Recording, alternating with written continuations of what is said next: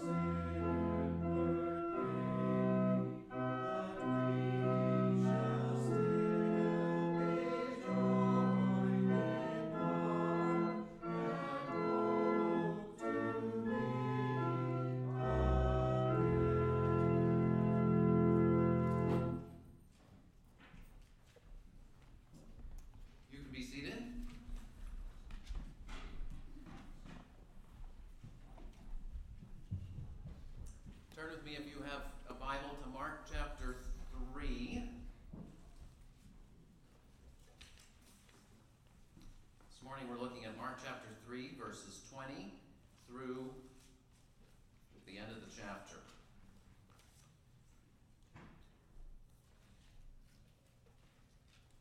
So let's read together. Mark chapter 3, beginning at verse 20.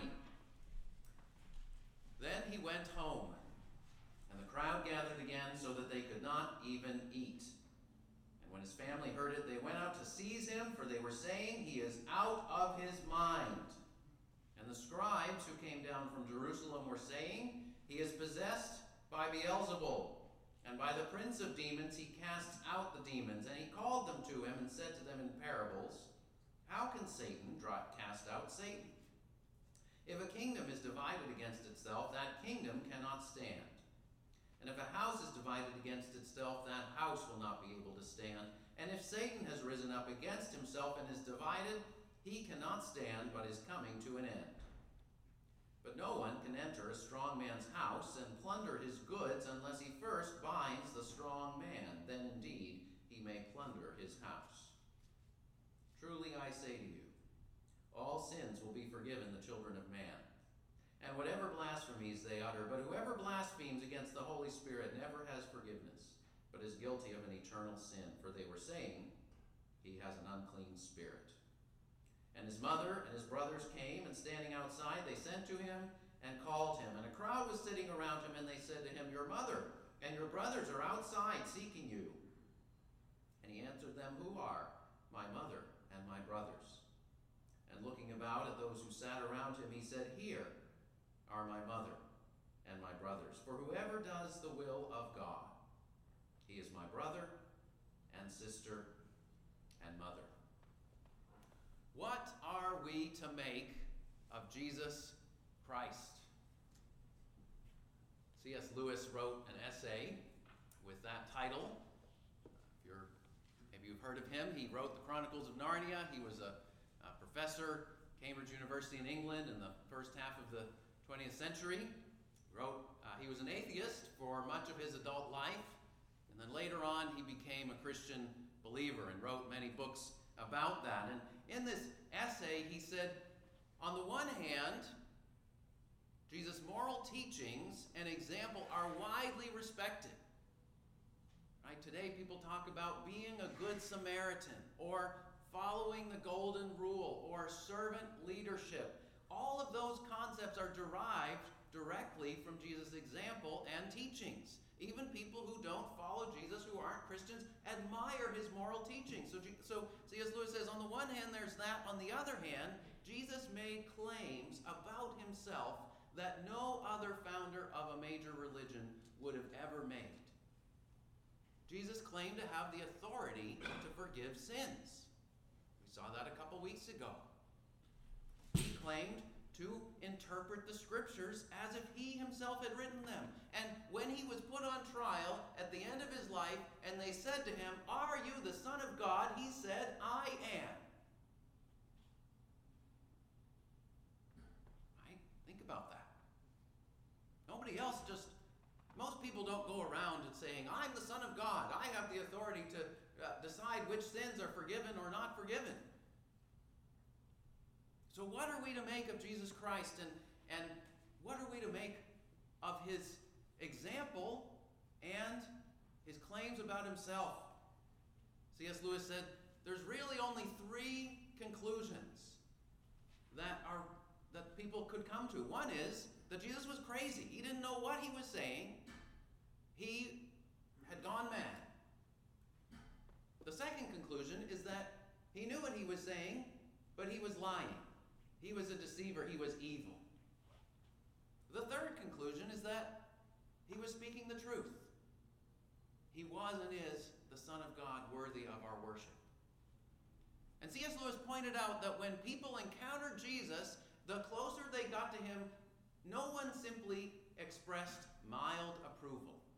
Oh, he's nice. He provoked all kinds of different reactions.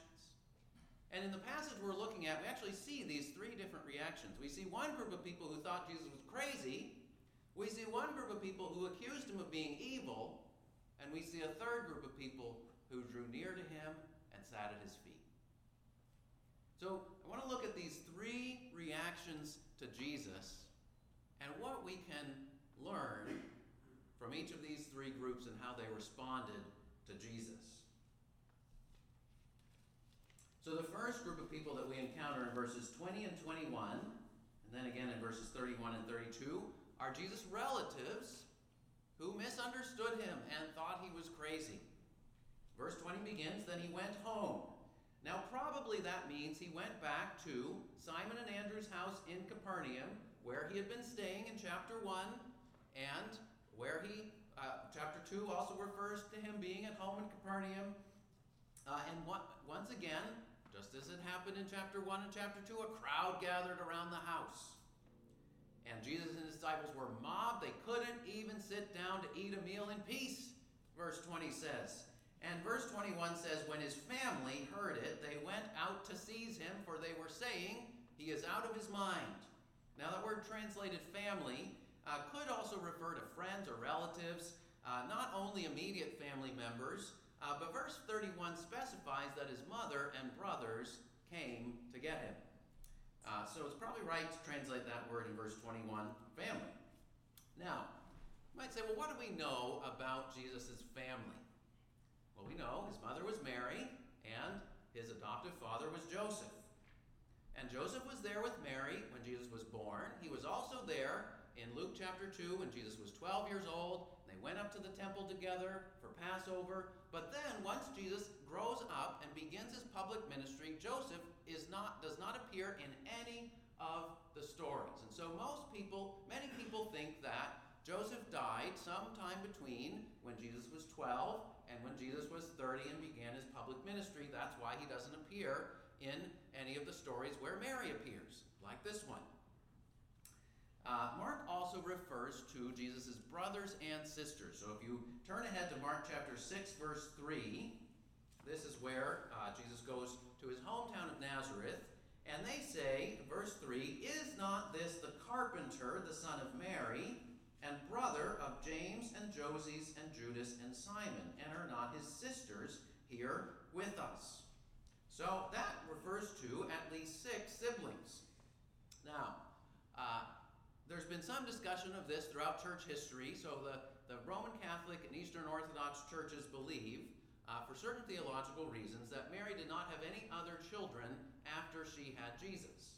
And so they would say that these were either, Jesus' brothers and sisters were either Joseph's children from a prior marriage, that he had been widowed before he married Mary, or that they were Jesus' cousins or relatives, and the word brothers and sisters is used more loosely, which it sometimes is in the ancient world. Protestant Christians tend to just take these statements more at face value. And Matthew 1 verse 25 says that Joseph had no union with Mary until she gave birth to Jesus. But Protestants tend to believe that Mary and Joseph had a normal marriage and had other children later on. But regardless of how you sort that out, it's actually, for the purposes of understanding this passage, it's not really important whether these are Jesus' immediate brothers and sisters or whether they were his cousins. The point is they're his relatives. They're his closest relatives, and they concluded that he had gone crazy. Now, that's a rather surprising statement for Mark to make, because by the time Mark was writing his gospel, probably 20, 30 years after Jesus' death and resurrection, Jesus' family was held in high honor among Christians. Mary was sort of the most highly honored figure, but also Jesus' brother James became the main leader of the church in Jerusalem for many years. And he wrote the book of James that's in the New Testament. He had probably already written that book by the time Mark wrote his gospel. And Jesus' brother Jude, we think he also wrote that little book at the end of the New Testament called Jude, because Jude refers to himself as a servant of Jesus Christ and brother of James. So you might think that Mark would only portray Jesus' family members in a positive light, right? Weren't they honored figures in the early church? But no. Mark wasn't making up a story. He was telling it like it really happened. There's no reason that Mark would have invented this idea that his family thought he was crazy. Mark wouldn't have made up that verse unless it were true. So this is, again, one more reason to believe that Mark is telling us the truth, because he tells us things that you just wouldn't make up. Wouldn't make sense to make up given where he was, the context of the early church. And it's not only Mark that tells us that Jesus' closest relatives didn't believe in him. At this point, Gospel of John, chapter 7, verse 5, says the same things. It says, "For not even his brothers believed in him." Now, you might ask, well, why would Jesus' family conclude that he had gone overboard and lost his mind? Well, let me ask you this question. What would you think if your brother or your son grew up and became a controversial public figure, constantly mobbed by crowds, didn't seem to be eating or sleeping properly, verse 20 says they couldn't even eat, occasionally ran off to deserted places where nobody knew where he was driven by a strong sense of mission and calling, but increasingly branded as a troublemaker by the ruling authorities? You might worry, right? If you were a parent or a sibling. Unless you completely trusted his judgment, you might wonder, has he gone a little bit too far? And that seems to be what Jesus' brothers concluded here. Now, it's not really clear what Mary felt. Mary seems to have trusted Jesus more than his brothers did. But Mary did come along with them. But it seems like his brothers at least said, we need to do an intervention. We need to go get him away from these crowds, bring him back home for a little bit. Maybe he'll calm down, and we can talk some sense into him, and things won't be so crazy. Jesus' closest relatives misunderstood him and thought he was crazy. Now, two implications of this point. Number one,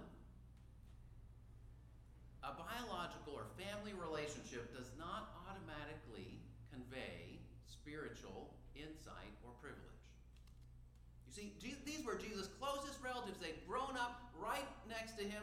They had known him for longer than almost anyone else in the world, and yet here they seriously misunderstood him.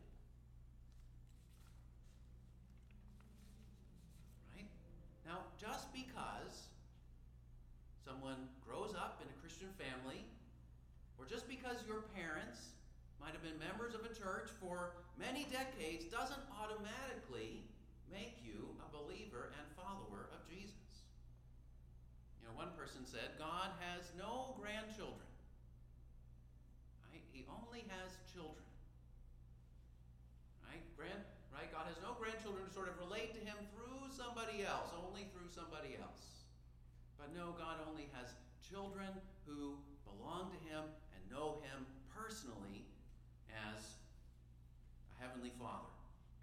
Right? No matter what family you grew up in, even if it was the holiest family in the world, you need to come to Jesus personally and trust in him personally.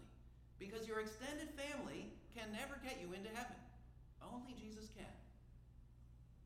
Now, it's a great blessing to grow up in a Christian home with parents who pray for you and teach you the Bible and seek to live authentic Christian lives. We pray for our own children that they would never know a time where they didn't know Jesus. And I'm thankful as I look back at my own life, I can say that. I can say I don't remember a time when I didn't know Jesus. I was being told about him even before I knew what was happening. And God was gracious to me through that way. But you know, there isn't any mathematical formula that guarantees a desired outcome. You know, if you read the stories of families in the Bible, in Genesis or in Kings and Chronicles, there are some very godly parents who have some very ungodly children. And there are some very ungodly parents who, by God's grace, their children turn to God and become some of the leaders among the people of Israel. So a biological relationship doesn't automatically convey spiritual insight or privilege. That's the first implication of Jesus' family misunderstanding him. But second, Jesus is merciful even toward people who deeply misunderstand him. Now in 1 Corinthians 15, verse 7, the Apostle Paul lists a series of people who Jesus appeared to after his resurrection. So he starts with Peter, because Jesus appeared to Peter. Peter had denied Jesus right before his death, and Jesus appeared to Peter after his resurrection, reinstated him. He lists the 12 disciples, a big group of 500, and then he says James. And people wonder, well, which James? Is it James, one of the 12 disciples? Well, no, he just listed the 12 earlier in the list. So it wouldn't make sense to list James after the 12 when James had already been appeared to as part of the 12. Most likely this was Jesus' brother, who, not long ago, had thought he was crazy. And Jesus, after his resurrection, specifically went to him and appeared to him and said, I'm alive again. And that seems to have been the turning point for James and the rest of Jesus' brothers, because in Acts chapter 1, verse 14, Jesus' brothers and perhaps sisters appear with the rest of Jesus' disciples for the first time when they're praying together in the upper room. So while Jesus was on earth publicly preaching and teaching, his brothers thought he was crazy. But after his resurrection, they joined the early church. They said, he's the risen Lord. Our brother who we thought had gone overboard. Their minds were changed. Isn't that so interesting? Right? It took that long for Jesus' closest family members to finally get it. And yet, isn't that so encouraging? Jesus was merciful, even toward his brothers who had grown up with him, who should have known him better than anyone else, and for 33 years they thought they didn't yet get it. And Jesus even took the time to appear personally to one of them, to James, who became, again, the leader of the early church in Jerusalem. So let me encourage you, if you have family members who deeply misunderstand you or deeply misunderstand Jesus, don't give up on them. Even if it's been 10, 20, 30, or more years. If you have relatives who think that you have lost your mind, well, you may not be able to persuade them to think otherwise. You may not be able to change them. But you can keep walking with Jesus. You can keep praying for them and bringing them before Jesus. And pray that God would do what only God can do, and be encouraged that Jesus is merciful even toward people who deeply misunderstand him for a long time. So that's the first response to Jesus that we see. His relatives misunderstood him and thought he was crazy. The second response that we see is from the scribes, the religious scholars who come from Jerusalem, and they accuse him of being evil. Verses 22 to 30. So this is a delegation of scribes, influential religious scholars who travel all the way from Jerusalem, and they start saying he is possessed by Beelzebul. Beelzebul literally means something like demon prince, so it's either referring to Satan or some other sort of archdemon. Most likely it's just another name for Satan, and they're saying Jesus is possessed by Satan, by the prince of demons. He casts out the demons. This is a very serious, it's about as bad of an accusation as you can think of. Right? They're accusing Jesus of being completely evil, satanic, taken over by the devil. Now notice what the scribes didn't dispute. They agreed that Jesus had cast out demons. By the prince of demons, he casts out the demons. So they weren't just saying, oh, we're skeptical, we don't think his miracles were real, we haven't seen enough evidence. No! They acknowledged freely, Jesus is casting out evil spirits. There was no debate about that. There was no lack of evidence. But their conclusion was Jesus is empowered by Satan himself. And in verses 23 through 29, Jesus calls them together, and he first begins by demonstrating how irrational their conclusion is. Verses 23 through 26, he says, how can Satan cast out Satan? If a kingdom is divided against itself, that kingdom can't stand. If a house is divided against itself, that kingdom won't be able to stand. It's like starting a civil war within your own country. It would be an entirely counterproductive strategy for Satan to pursue. Now, as a side note, Abraham Lincoln drew on verse 25. Some people think that Abraham Lincoln came up with that idea of a house divided can't stand, but no, Abraham Lincoln got that from the Bible. And he applied it to the situation of the United States in the 1850s. So Jesus began by demonstrating how irrational the scribe's conclusion was. It doesn't make any sense that he's driving out demons and liberating people from evil spirits, freeing them to live whole and healthy and pure lives by the power of Satan? Of course not. It doesn't make any sense. But then in verse 27, he indicated what was really going on. Verse 27, but no one can enter a strong man's house and plunder his goods unless he first binds the strong man. Then indeed he may plunder his house. You might say, well, what does that verse mean? It's sort of compact, but it's got a lot in it. Now, verses 24 to 25, Jesus has already portrayed Satan as the ruler of a kingdom or house.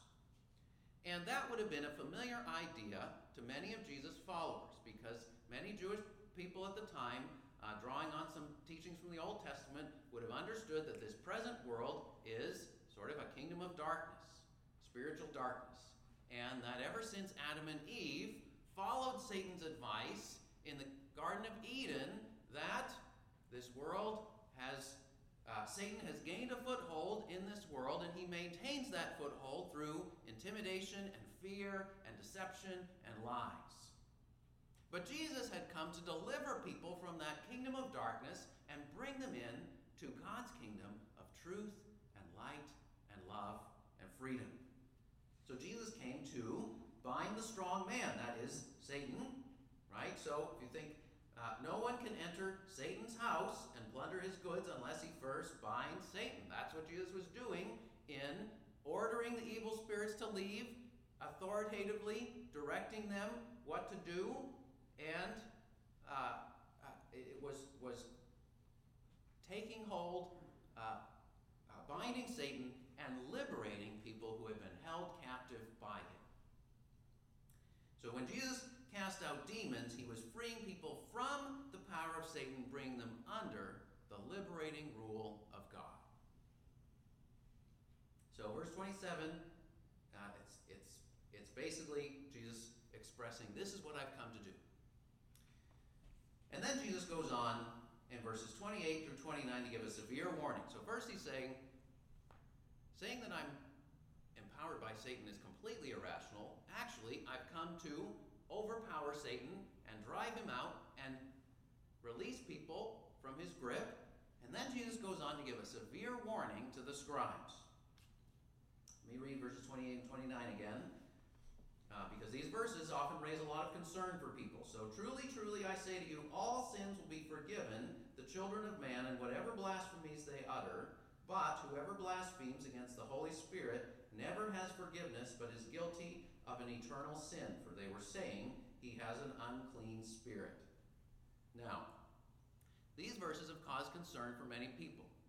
And I can think of a couple of times people have come to me and said, I'm worried that I've committed this sin that verse 29 is talking about, that I've said terrible things against God and against the Holy Spirit, and maybe I can never be forgiven. So we need to look carefully at what these verses are saying, because a lot of people at one time or another have been troubled by them. Now, what should we do? What's the first thing we should do whenever we read a difficult verse in the Bible? We should look at the context, right? Don't just take that one verse, but look at the context. And Mark actually tells us in verse 30, he sort of gives us a reminder. Why did Jesus say this? Because they were saying he has an unclean spirit. In fact, Mark doesn't usually make these kind of extra editorial comments explaining why Jesus said what he said at the time, but here he does. Probably because Mark realized people could easily misunderstand this if they ignore the context, and so he reminds us why Jesus said what he said. Right? The scribes had seen clear evidence of Jesus' power to deliver people from demonic oppression. They had seen clear evidence that Jesus was filled and empowered by the Holy Spirit himself, but they absolutely rejected him and accused him of being completely evil. And so, Jesus gave them a severe warning. Now, verse 28, all kinds of sins and blasphemies. So the word blasphemy just means slanderous words against God. It's a simple way to define it. Slanderous words against God. All kinds of sins and blasphemies can be forgiven. So that's actually an encouraging word. But verse 29 is the warning. There's one kind of blasphemy that can never be forgiven. Whoever blasphemes against the Holy Spirit never has forgiveness, but is guilty of an eternal sin. And notice that word never and eternal, they go together. We'll come back to that. So the Holy Spirit is the one who reveals the truth about Jesus, who enables us to turn to him and be forgiven. But here's the thing. If someone permanently rejects the witness of the Holy Spirit and becomes just more and more hostile toward Jesus, no matter how much evidence is presented to them, they continue in their rejection of Jesus forever, then they will never have forgiveness. Because they're rejecting the only one who can forgive them of all their sins. So verse 29 is not talking about someone who says something bad about Jesus or about the Holy Spirit and then later on feels sorry for what they said and changes their mind and asks for forgiveness. That's not what verse 29 is talking about. It's talking about an eternal sin. I think that means a sin that just continues, that someone never repents of. That they are continually in that state of mind and persist in that for all eternity. It's not a temporary sin that someone later repents of, but a spiritual state that becomes fixed and hardened. And Jesus was warning the scribes because they were dangerously close to passing that point of no return. They had seen all the evidence you could want, right? People who had been liberated from evil spirits by the power of Jesus. They could hear Jesus' teaching. They could ask him questions, but they don't do any of that. They go around publicly accusing him of being completely evil. I mean, what more could you say to them? What more could you give them? They had all that they needed to see who Jesus really was. And they accuse him of being completely evil. And Jesus says, you are in great danger, because the way you are speaking and behaving shows that your heart is deeply hardened. And there is a point of no return where you become so hardened that you never want to turn again. Now, getting back to the worry that people sometimes have, so you might say, how do I know if I or somebody else comes to you and is worried about this? How do I know if I or someone else has committed this sin? And one answer is, if you're worried that you've committed this sin, then you have not committed it. The scribes were not worried about what they were saying. They were just going around accusing Jesus of being completely evil. They felt nothing wrong about doing that. So if you've said terrible things in a fit of rage, repent and know that Jesus will forgive you. Because 1 John 1:9, as well as verse 28 in this passage, 1 John 1:9 says, if we confess our sins, God is faithful and just to forgive our sins and purify us from all unrighteousness, because Jesus Christ is the atoning sacrifice for our sin. And his blood covers anyone and everyone who turns to him. So this is a strong warning against having a hardened heart, but there's an invitation to come to Jesus and know anyone who repents and turns to him will be forgiven. So we've seen Jesus' relatives who misunderstand him. We've seen the scribes who reject him and say he's completely evil. But finally we see a third group in verse 33 through 35. We see people who gather around Jesus and sit at his feet. You know, if you think about it from a human perspective, and you think who would be most likely to be the ones who would believe and trust in Jesus? Some people might think, well, his relatives who grew up with him. But no, they're not the ones who, they take a long time to get it, and they get it long after others. You might think the scribes, because they're religious scholars. They studied the Bible. They knew the Bible better than most people. You might think they would get it. But no, they were the most hardened of all. And they showed no sign of turning. But there's this group of people that Mark doesn't even tell us exactly who it is. He just calls them a crowd. In verse 32, the crowd was sitting around him. Verse 34, those who sat around him. There are people who gather around Jesus and listen and receive his words. You know, it's interesting. Normally we would expect that Jesus' family would be on the inside of the house and the crowd would be on the outside. But it's the reverse. His mother and brothers are standing outside and the crowd is inside, sitting at his feet. And we normally expect that if Jesus is being relayed a message, your mother and your brothers are looking for you, that he would immediately interrupt his teaching and go out and show respect to his family. But he doesn't. Again, it's sort of surprising. He says, who are my mother and my brothers? Here are my mother and my brothers. Whoever does the will of God. No matter what your family background, no matter how much you know about the Bible already. If you come and sit at Jesus' feet, he says, you belong to the family of God. There's a place for you. You're not an outsider. You're my brother and sister and mother. In other words, we're all together in the family of God when we come and sit at Jesus' feet. You see, Jesus is redefining what it means to truly belong to the family of God.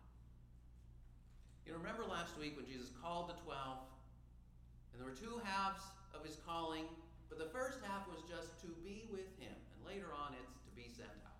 But the first half is Jesus called his disciples to be with him And that's what this crowd of people is doing.